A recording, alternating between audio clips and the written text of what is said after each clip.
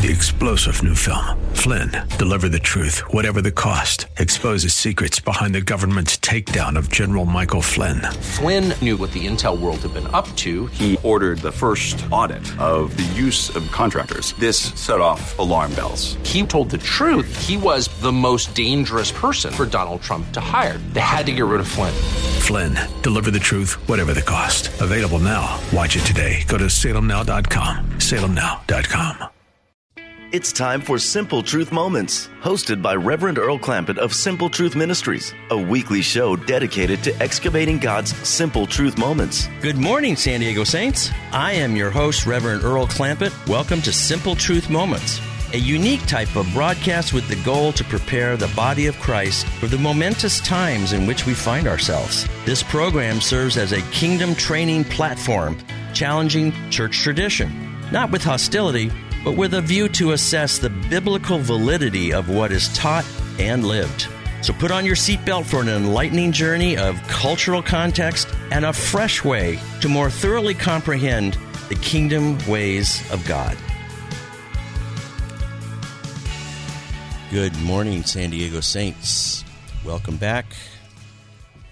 We are continuing on with the series entitled The Kingdom from Creation to the Millennium by the author Don Enevoldson. And we were finishing up last week with the chapter entitled War in the Heavens. And we finished almost that entire chapter, but there was a part that I wanted to make sure that we covered at the very end of that chapter, because it's probably one of the most significant and important parts of this series. We have been learning the mechanics of how spiritual warfare is conducted, basically between the angelic forces of Michael the archangel and Hasatan, as he's called in Hebrew, which means the, Satan means adversary, and his dark kingdom.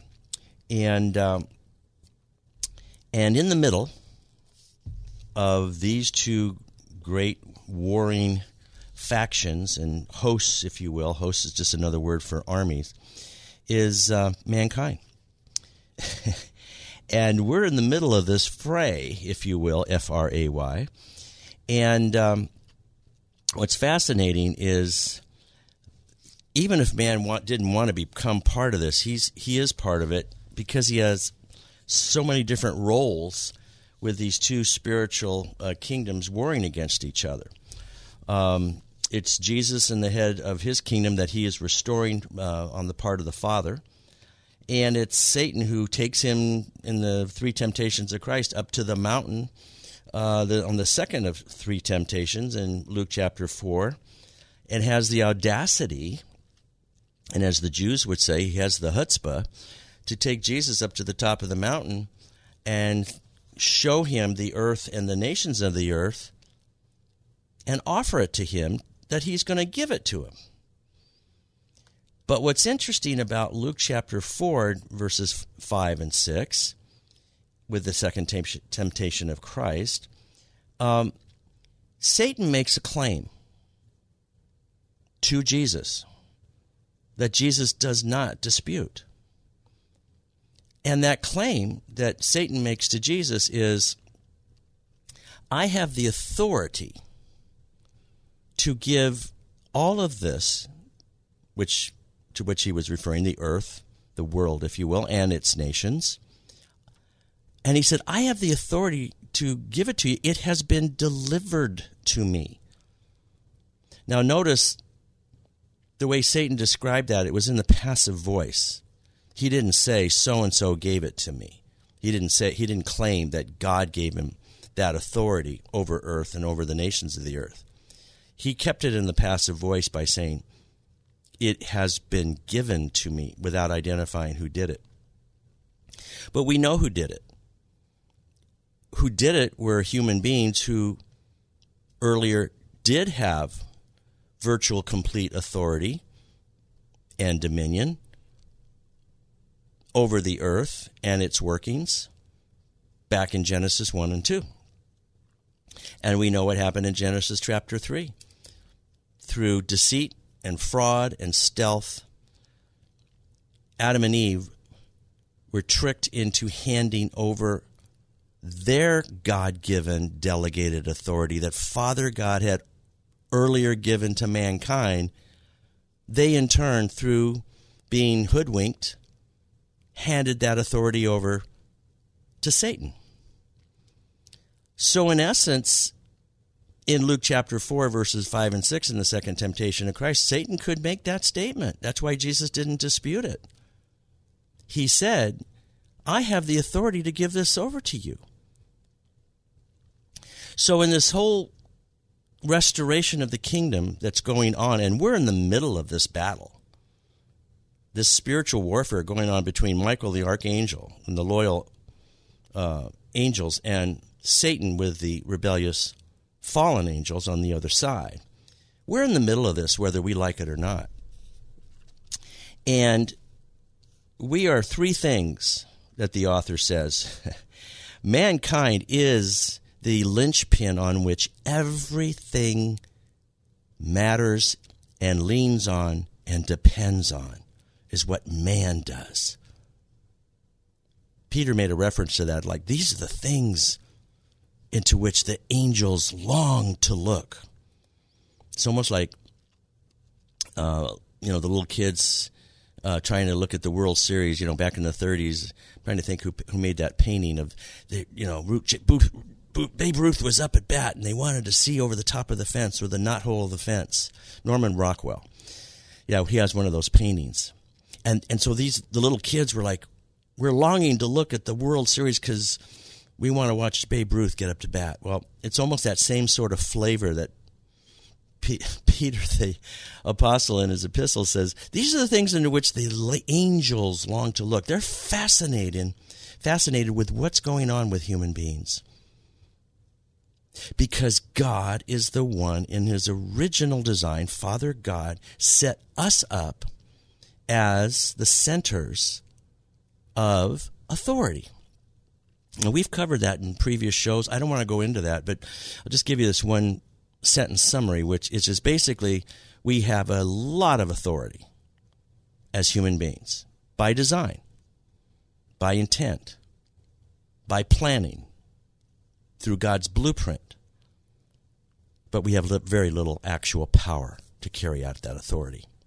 On the other hand, contrasting that, the angels, both fallen and loyal, have an incredible amount of power, but they can't use it.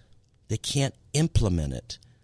They can't carry it out or release it without getting the authority from someone who legally has it.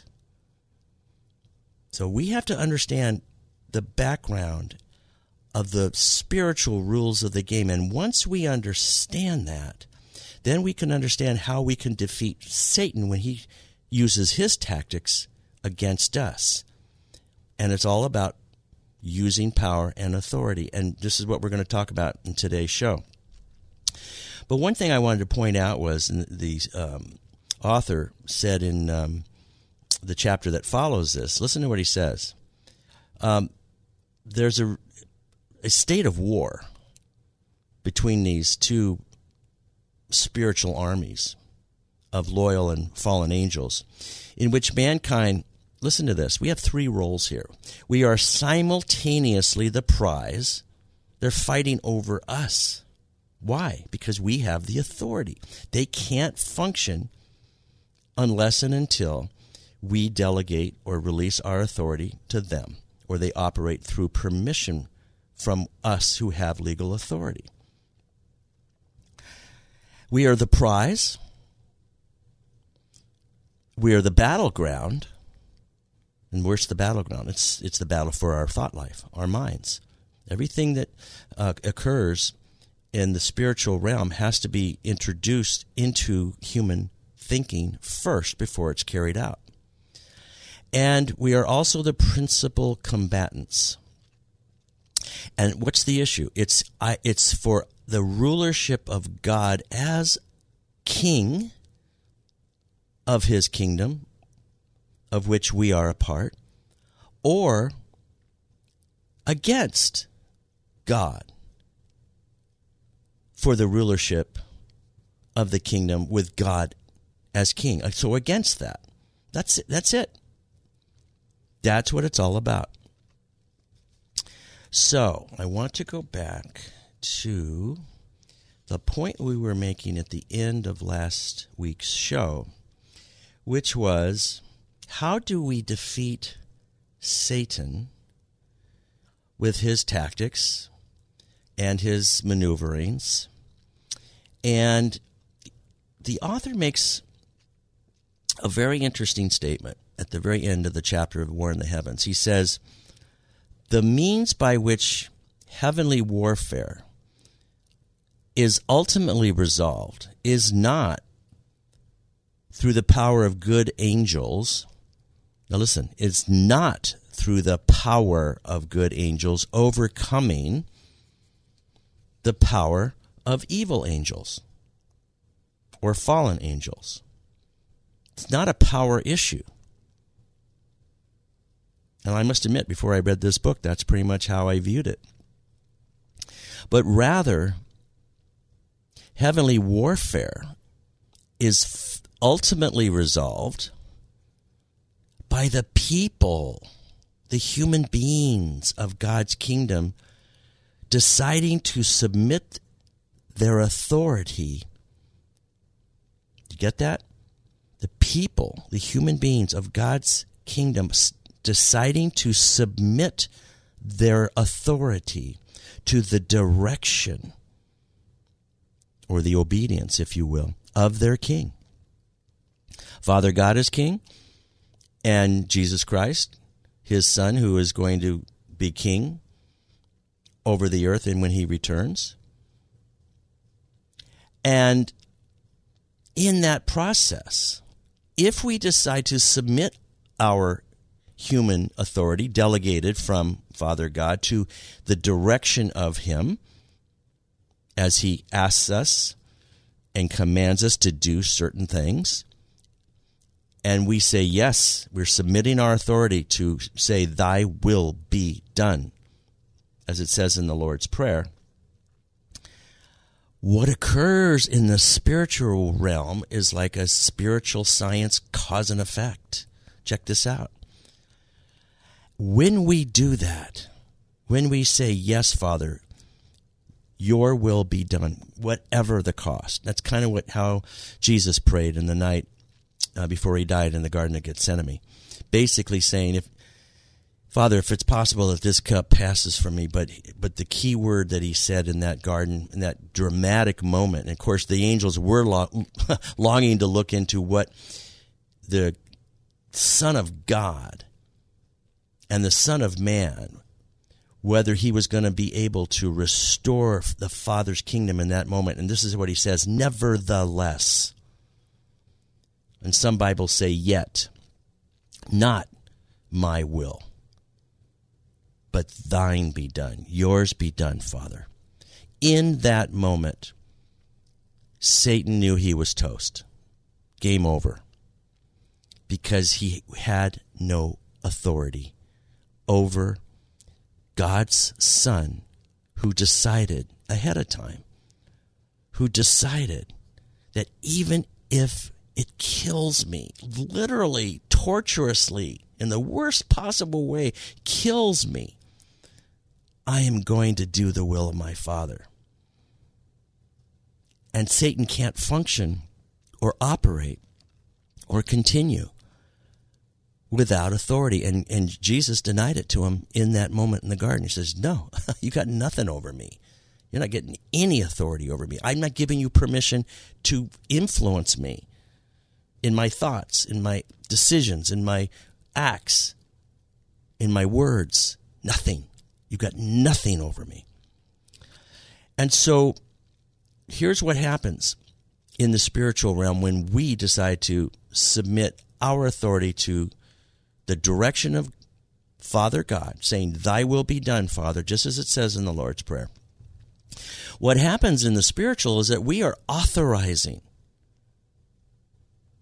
legitimizing, giving legal permission to the angelic armies of Michael, the archangel. The archangel, the head of the loyal angels who remained with Father God and his plan for earth. We authorize the angelic armies of Michael to triumph or to have victory over, while denying the angelic armies of Satan any authority at all by which they can act. In other words, we cut off their access to release their power because someone, somewhere, somehow gave them authority. And we're saying, nope, we're going to make the same decision that Jesus in the Garden of Gethsemane made. And we're saying, it's all about you, Father. And isn't that what the Lord's Prayer is all about? I mean, when you think about it, isn't that what the Lord's Prayer is all about? Our Father who art in heaven, hallowed or holy be your name. And these next two lines are not petitions. They're not requests. These are commandments that we've been given authority to do because we are now saying, Father, your kingdom come. That's a command. That's to let the angels know that there's a new sheriff in town named Jesus Christ of Nazareth, or Yeshua HaMashiach in the Hebrew name. There's a new sheriff in town, and we're his deputies. And as his deputies of this new sheriff, I mean, that's what John the Baptist was announcing. Repent, for the kingdom of God is at hand. It's here. And kingdom is government. Kingdom is God's order. And we're petitioning, saying, we are a mess down here, and we want you, Father, to bring your government back to earth. And that's why Jesus showed up, to restore. That's the whole point of it. He's restoring our authority. He's reauthorizing us. Read on your own Matthew chapter 10 when he sends out the 12 apostles. What are his instructions, and what does he tell them? Check it out also in Luke chapter 10. When Jesus sends out the 70, what does he tell them? He tells them, I'm giving you all authority over the power of the enemy. Isn't that interesting? Authority trumps Satan's power. He says that. I'm giving you all authority over the power of the enemy. And you're going to step on serpents, and you're going to step on scorpions, and nothing of his, by any means, will harm you. Yeah. As long as they were obeying. Satan had no authority. That's how Satan gets authority from us, is as we disobey, as we don't submit our will to Father God's will. That's how he gets access to our authority. But the moment we make the same decision of Jesus in that garden and saying, even if it kills me, I'm going to do your will, Father, Satan's done. It's over with. He's toast. Finished. So, Revelation chapter 12 shows how this spiritual battle plays out. Satan in Revelation 12 is identified as the great dragon, or the ancient serpent, who's called the devil and Satan. And this is his job description, if you want a description. He's the deceiver of the whole world, the power of lies. But Satan's primary means of gaining authority, now this is key. This is what I wanted to hammer home to you before we moved on. Satan's primary means of gaining authority over humanity is through accusing us, through accusations, pointing out before the court of heaven that humans are also in rebellion against God as much as he is. basically saying they don't do your will. Obedience is no big deal to many of church teachings right now. Obedience isn't emphasized very often, hardly ever. And we have to realize when we say it's not a big deal that we obey God, we are what's happening behind the scenes and the mechanics in the operations of the spiritual realm. We're giving access and authority to Satan so he can have power over us. He's got to have the authority before he can release his power over us. He's got to have both. And as we don't obey God, he gets more authority and more access over us to release his power to control our lives. So, he's there day and night accusing us. In Revelations 12:10, he is called the accuser of the brethren, accuser of the brothers, who accuses them day and night, nonstop before our God. Can you imagine? There they go again, Father.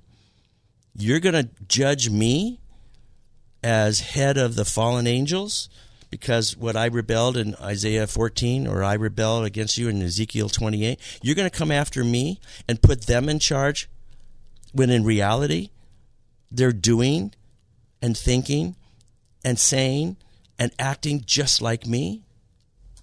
In other words, rebelling against you. So how do you put them in charge and not me? In other words, he's accusing God of being hypocritical. Just, you're not consistent. You're not who you say you are. You're not a God of justice. What justice is that? So, the author goes and he says, this is how Satan gained justification for his original rebellion. So, the reality of Satan's attempt to get authority over us is one of the most important reasons why obedience to God is essential. It's not, if I feel like it. No. This is cause and effect. If we blow off doing thy will be done, we are calling down a whole lot of opportunity and door opening and window opening that Satan can pour in and basically run our life by putting us into a jail, a prison of darkness where we are in captivity. I mean, ask people who have addictions whether they have a power over their own lives, whether it's drugs or alcohol or pornography. Anywhere the door was opened through permission, through legal authority, through access, Satan comes in full bore and says, I got him. These future kings and priests in Revelations 5, they're going to rule and reign the earth? Really? Give me access and watch what I do with them. So, obedience to God is essential. It has nothing to do with our initial salvation, which is a matter of being justified by faith, according to the author, or justified by trust. But that's the beginning of the journey. It's not the end. We teach it as if it were the end of the journey. No, salvation is a gift of an opportunity. It's more like a scholarship than it is a diploma. We have to walk the journey out. And the goal, as we've talked about in earlier sessions, is eternal life, which is knowing God, relationally knowing God in your heart, not knowing about God in your mind, as a good Greek would think, but knowing God in your heart as a Hebrew would experience.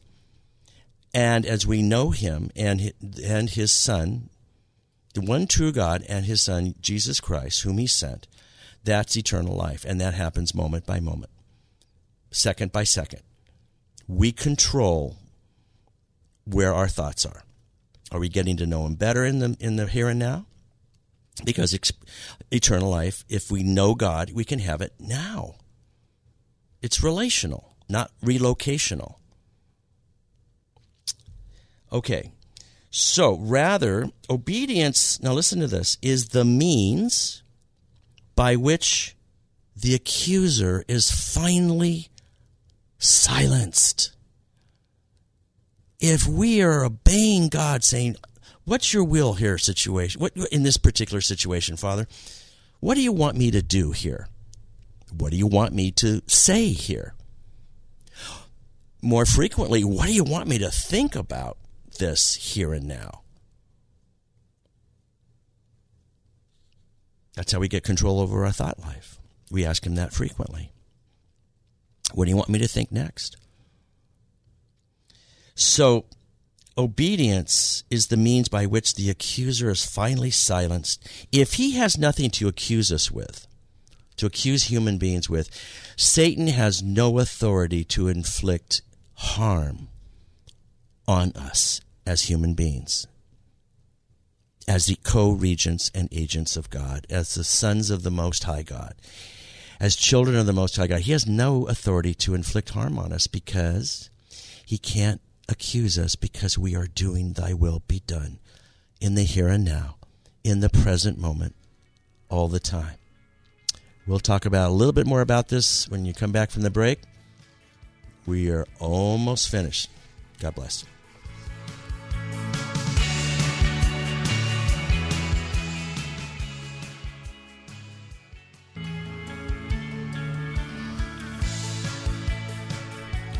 Welcome back from the break, saints. So we're wrapping up this War in the Heavens chapter, talking about the relationship between authority and power, and basically being able to deny Satan any authority over us. How do we do that? How do we deny access or authority of Satan over us? So I'm going to finish up with this in this chapter. In Revelations 12:11, it tells three things on how the end-time saints overcome the tactics of the enemy, of Satan. And it says, and they conquered him by the blood of the Lamb and by the word of their testimony, for they loved not their lives unto death. Any time I have heard this preached in a church, why is it that most of the time the preachers would preach the first two, but they wouldn't mention the third one? So the author says the blood of the Lamb, which is the death of Jesus on the cross, as a substitutionary sacrifice, which allows we as human beings to consider all accusations of Satan to be already satisfied. That's how powerful the blood of the Lamb is. That's why we plead the blood. The word of their testimony, in part, is the confession of faith or trust in the redemptive power of the blood of the Lamb. Why is there power in the blood? It's because Jesus obeyed to the point of death. That's why we plead the blood. We say, look, Jesus broke the back of Satan's rebellion when he said in the garden, even if it kills me, Father, I'm going to do your will. So that's why there's power in the blood of the Lamb. The word of their testimony is also representative of stepping into the Christians, the true, sold-out Christians, who step into their roles as God's vice-regents or co-regents, if you will, whose job it is to speak the will of God into existence. In other words, they've done their homework, they've prayed, they've gone to God, they've done their due diligence and asked God, what do you want to have done here? What is it that we need to do? And whether that included fleeces, as Gideon did, or whatever it takes, they're convinced, okay, God wants this done. Well, fine. If you have done your homework on that and you know he wants it done, well, it's your job as vice-regent or his co-regents on earth with the authority to bring his kingdom to earth. It's now your job to command it into existence, into being. And again, I'll say it again. Those two lines in the Lord's Prayer are not petitions. When we say to Father God in that prayer, because that's who we're praying to, our Father, right? When we pray, your kingdom come, your will be done, those are not petitions. Those are commands of human beings who have been given the authority to speak God's will into the earth, into the operations of what's going on earth. And now notice the third element.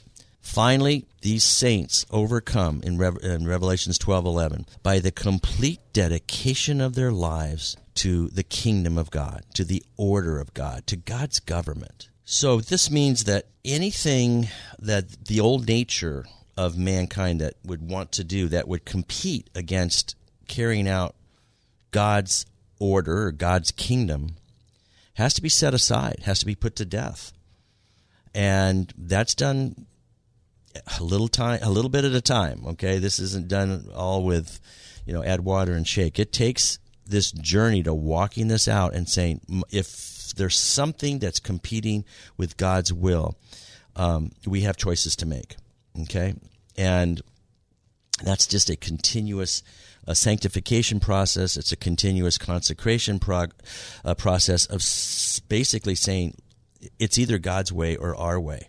And God sets up these circumstances for us to have to choose. I mean, He doesn't want us to have one leg on each side of the fence and straddling the fence. He sets up these situations in which we have to choose. Don't think that anything that's happening in your life is serendipitous or coincidental. In fact, the word coincidence does not even exist in the Hebrew language. So the author says, loving not their lives into the death also means persevering in faith to our persecution, even if that leads to martyrdom. How many churches would you hear this preached? But that's the kingdom. This is why this book is so powerful. It's a message for our day. We are living in momentous times, and the decisions that we make in the here and now will have eternal consequences. And we will not always get a do-over. At some point, it comes to an end. And we can't say, oh, well, it'll all come out in the wash. Really? When Jesus in Matthew 7, I think it was, 7:13, he talks about the road to eternal life. Now, eternal life is not heaven in that context. We already defined that. It's in John 17:3. Knowing the one true God and Jesus Christ whom He sent. That's eternal life. Okay? And he describes the process of what's the goal in the kingdom. He says, look, access to eternal life is the narrow road, and broad is the way to destruction. And this is the zinger right here. We think most people are going to be saved. Jesus is describing something, I think, differently. He's saying, few there are who find it. Few there are that find it. Eternal life is not relocation to a place. Jesus didn't come so that when I die, I get to go to heaven. I'm not anti-heaven. I love heaven. I want to go to heaven when I die. But that's not why Jesus came. 1 John 3:8, He came to do away with the works of the devil. Where are they? Well, they're in me. And I need to be cleaned out. I need to be purified as a son of Levi, as they say. Okay, if we're going to be future kings and priests, guess what? There has to be a purification process, and that's a $25 word that you'll hear is sanctification. Okay? Because the Godhead wants to indwell us. It's so much more intimate than how we preach it. And our coming back with Jesus is to rule and reign, not on the clouds. It's here, over our inheritance. Check out Psalm 115. Who does the earth belong to? Check out Psalm 115. What does it say? Check out Psalm 2, Psalm 8. Who does the earth belong to? So, going back to Revelation 12:11, the author wraps up with this. These three steps, and what he means by these three steps, I'll go over them again. They conquered Satan. They have conquered him by the blood of the Lamb and by the word of their testimony, for they loved not their lives unto death. This is how the author sums it up. These three steps are the key to victory in our spiritual warfare. Okay? They're the key. They are, this is the $64,000 declaration here. They are the means by which all authority is withdrawn from Satan, okay, and transferred over to Michael the Archangel. They are the kingdom of God on offense, attacking the gates of hell and overwhelming them. Don't forget what Jesus told Peter. He said the gates of hell will not prevail, the building of his church. Well, gates are not on offense. Gates are a defensive mechanism. Isn't that interesting that he used the term gates there? So, if you want to talk about warfare, not many people think that the Quartermaster Corps is very important.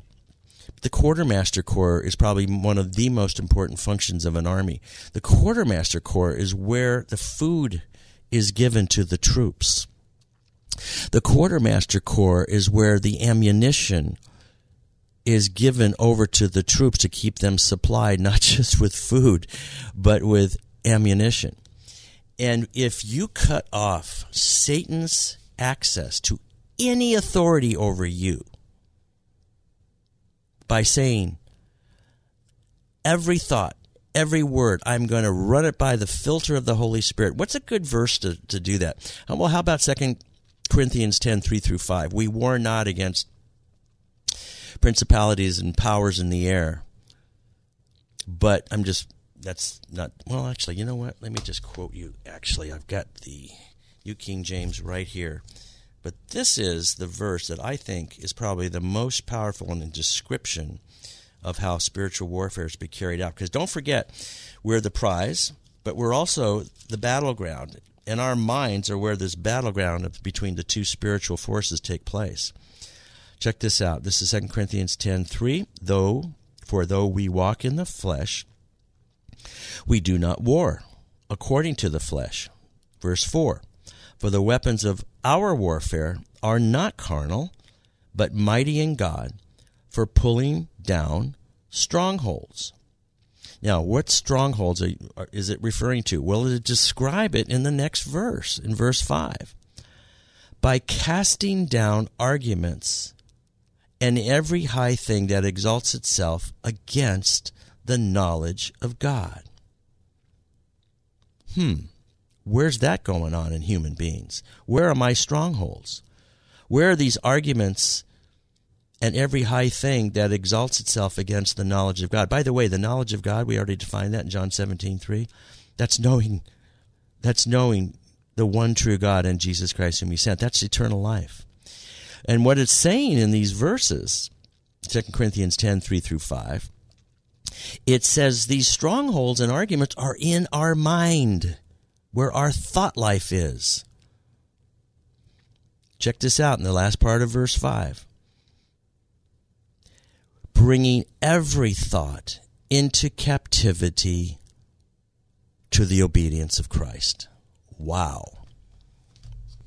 That's how we deny access of Satan's power over our lives. Boy, I tell you, if you could write these verses down on a sticky note and put it on your mirror where you shave, or you put on the ladies where you put on your makeup, or put it on your refrigerator, put them on the dashboard of your car, put it anywhere where you're going to see it. Because we have 30,000 thoughts a day, according to neuroscientist Caroline Leaf. 30,000 thoughts in a 16-hour waking cycle. Well, what I used to teach in the jails was how to push the pause button on the remote controls. Because they told me, the inmates told me, we could only control our thought lives in very short intervals. And I said, fine. How long? And we got all the way down to 2 seconds, because I started at 60 seconds. And we had no, 45 seconds, no. Can you control your thought life for 30 seconds? No. How about 15? No. We got all the way down to 2 seconds. And I said, fine. And the Holy Spirit's the one that gave that download to me and basically said, show them I had an old TV in the multipurpose room where I was teaching in jail there. And I said, well, how do I show them this? The Holy Spirit showed up and said, show them a remote control. And show them the pause button on the remote control, that they are powerful when they push that pause button. Because whatever thought is in your mind has to stop if you push the pause button. You know that from watching a DVR, at a home movie when you're watching a DVD rather. When you push that pause button, that image is frozen. It's not moving, and you can see all the details on that image that you wouldn't be able to see if it's moving very fast. And now we live in a society that says, hey, 5G is even better than 3G because it's faster. Great, that's just what we need. More information that's not being pushed through the filter of the Holy Spirit. I used to ask them, coffee filters, would you make a cup of coffee without a filter? Do you see what the mess that coffee cup would look like if there were no filter? Well, in 2 Corinthians 10, 3-5, that's describing what our minds look like when we don't have a Holy Spirit filter of taking every thought captive. The Jewish Bible is, I like that even better in verse 5, because it says, taking every thought captive to make them obey Christ, to make them obey Yeshua in the Jewish Bible, to make them, in other words, telling to your thought, no, I am not going to think about bitterness of somebody I haven't forgiven. I'm not going to listen to that record which replays, Aunt Tilly embarrassing me in the Thanksgiving dinner and humiliating me. And so to the point where I'm so tormented by this replay of these thoughts that never end that I make a vow against doing the will of God by saying I'll never forgive her. Come on. Every thought captive. Be in the power seat by not giving permission to Satan to have access to remain in your mind. We can't control the thoughts that come to our mind. But what we can remove authority from Satan is to allow those thoughts to stay in our mind. And notice how when we do that, we say, Satan, this thought, I just asked God. I asked Father God, Father, did you give me this thought just now? And he said, no, he didn't. Well, guess what? It's causing me torment and discomfort.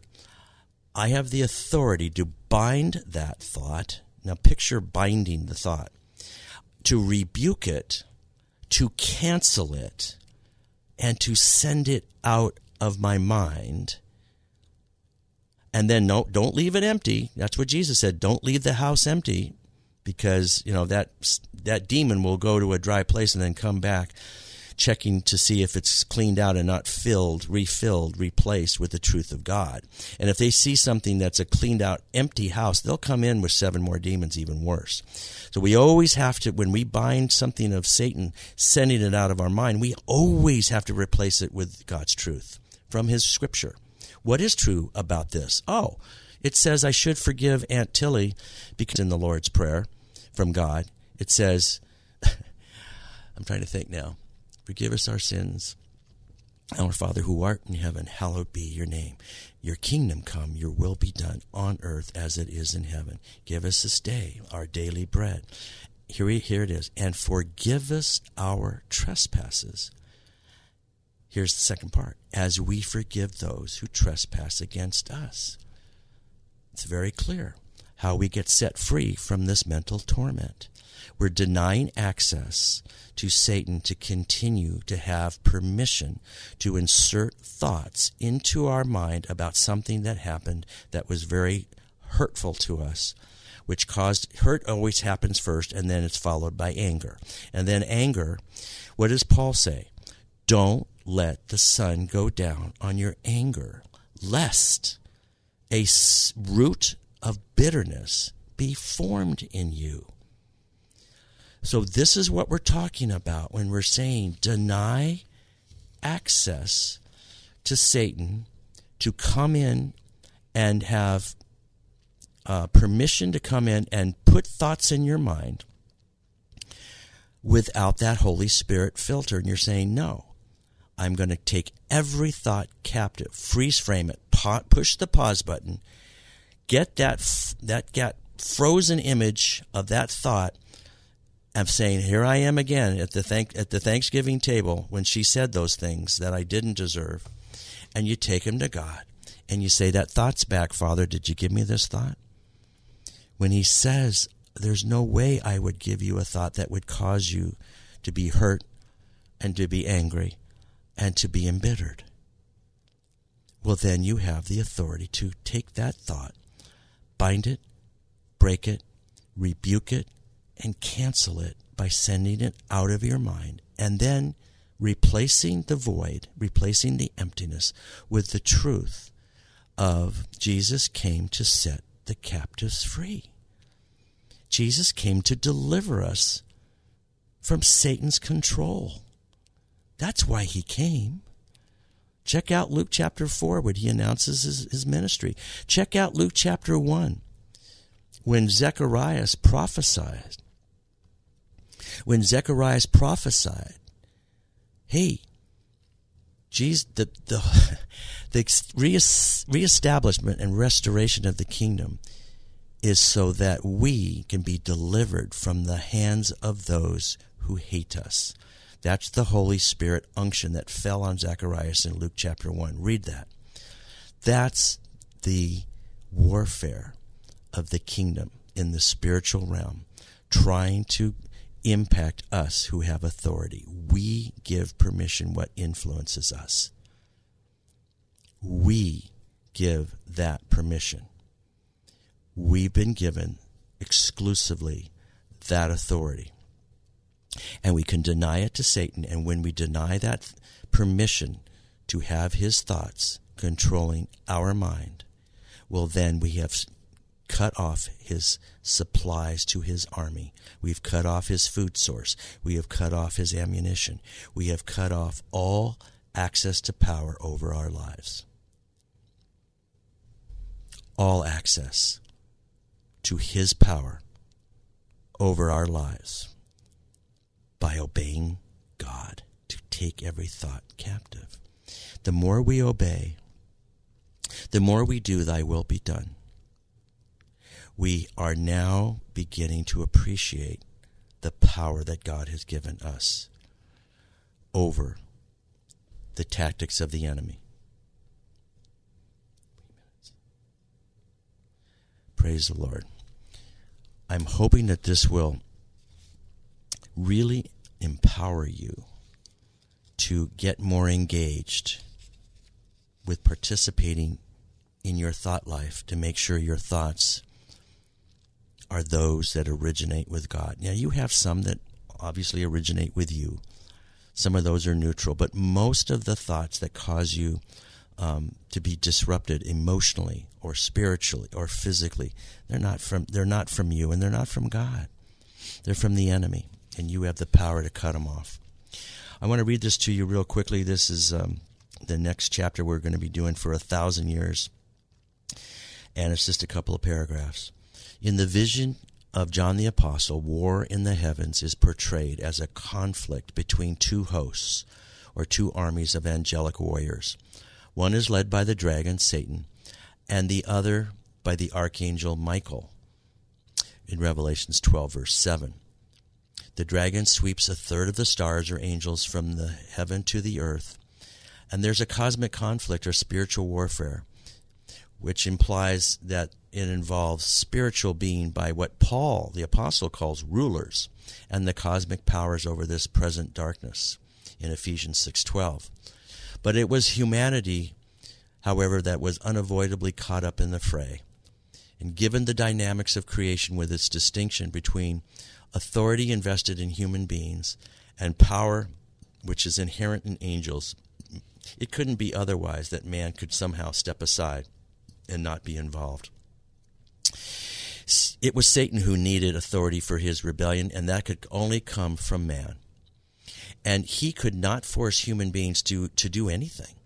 But if he could deceive and entice all of humanity into submission to Satan, his influence, he could obtain authority through man's own rebellion. So in essence, he usurped man's authority over the earth through influence and suggestions and temptations. With God now rejected as king over the earth and over us, man needed power to bolster his claim to dominion, and that could only come from rebellious angels. So, we will finish for 1,000 years our next week when we talk about this. And until then, may you have many simple truth moments and simple truth victories. See you next week. Thank you for spending your time with us excavating God's simple truth moments. For more information and resources, visit simpletruthministries.net. That's simpletruthministries.net. To contact Simple Truth Moments, email me at earlsimpletruth@gmail.com. That's earlsimpletruth@gmail.com. So until next time, may God richly reveal His simple truth moments to you. You've been listening to Simple Truth Moments. Join Reverend Earl Clampett for another episode next Sunday at 11 a.m. right here on K-Praise. 3-star General Michael J. Flynn, head of the Pentagon Intelligence Agency, knew all the government's dirty secrets. He was one of the most respected generals in the military. Flynn knew what the intel world had been up to. He understood its funding. He ordered the first audit of the use of contractors. This set off alarm bells. The explosive new documentary, Flynn, Deliver the Truth, Whatever the Cost, uncovers the facts behind this scandal. Flynn told the truth. He was the most dangerous person for Donald Trump to hire. I find out the worst enemy that I'm going to face in my life is right here in America. They took my assessment and they wanted me to change it. And I was like, I'm not changing it. They had to get rid of Flynn. With in-depth interviews, archival footage, and never-before-seen personal records of the man behind the headlines. I just felt like I was drowning. Flynn, Deliver the Truth, Whatever the Cost. Available now. Watch it today. Go to salemnow.com. salemnow.com.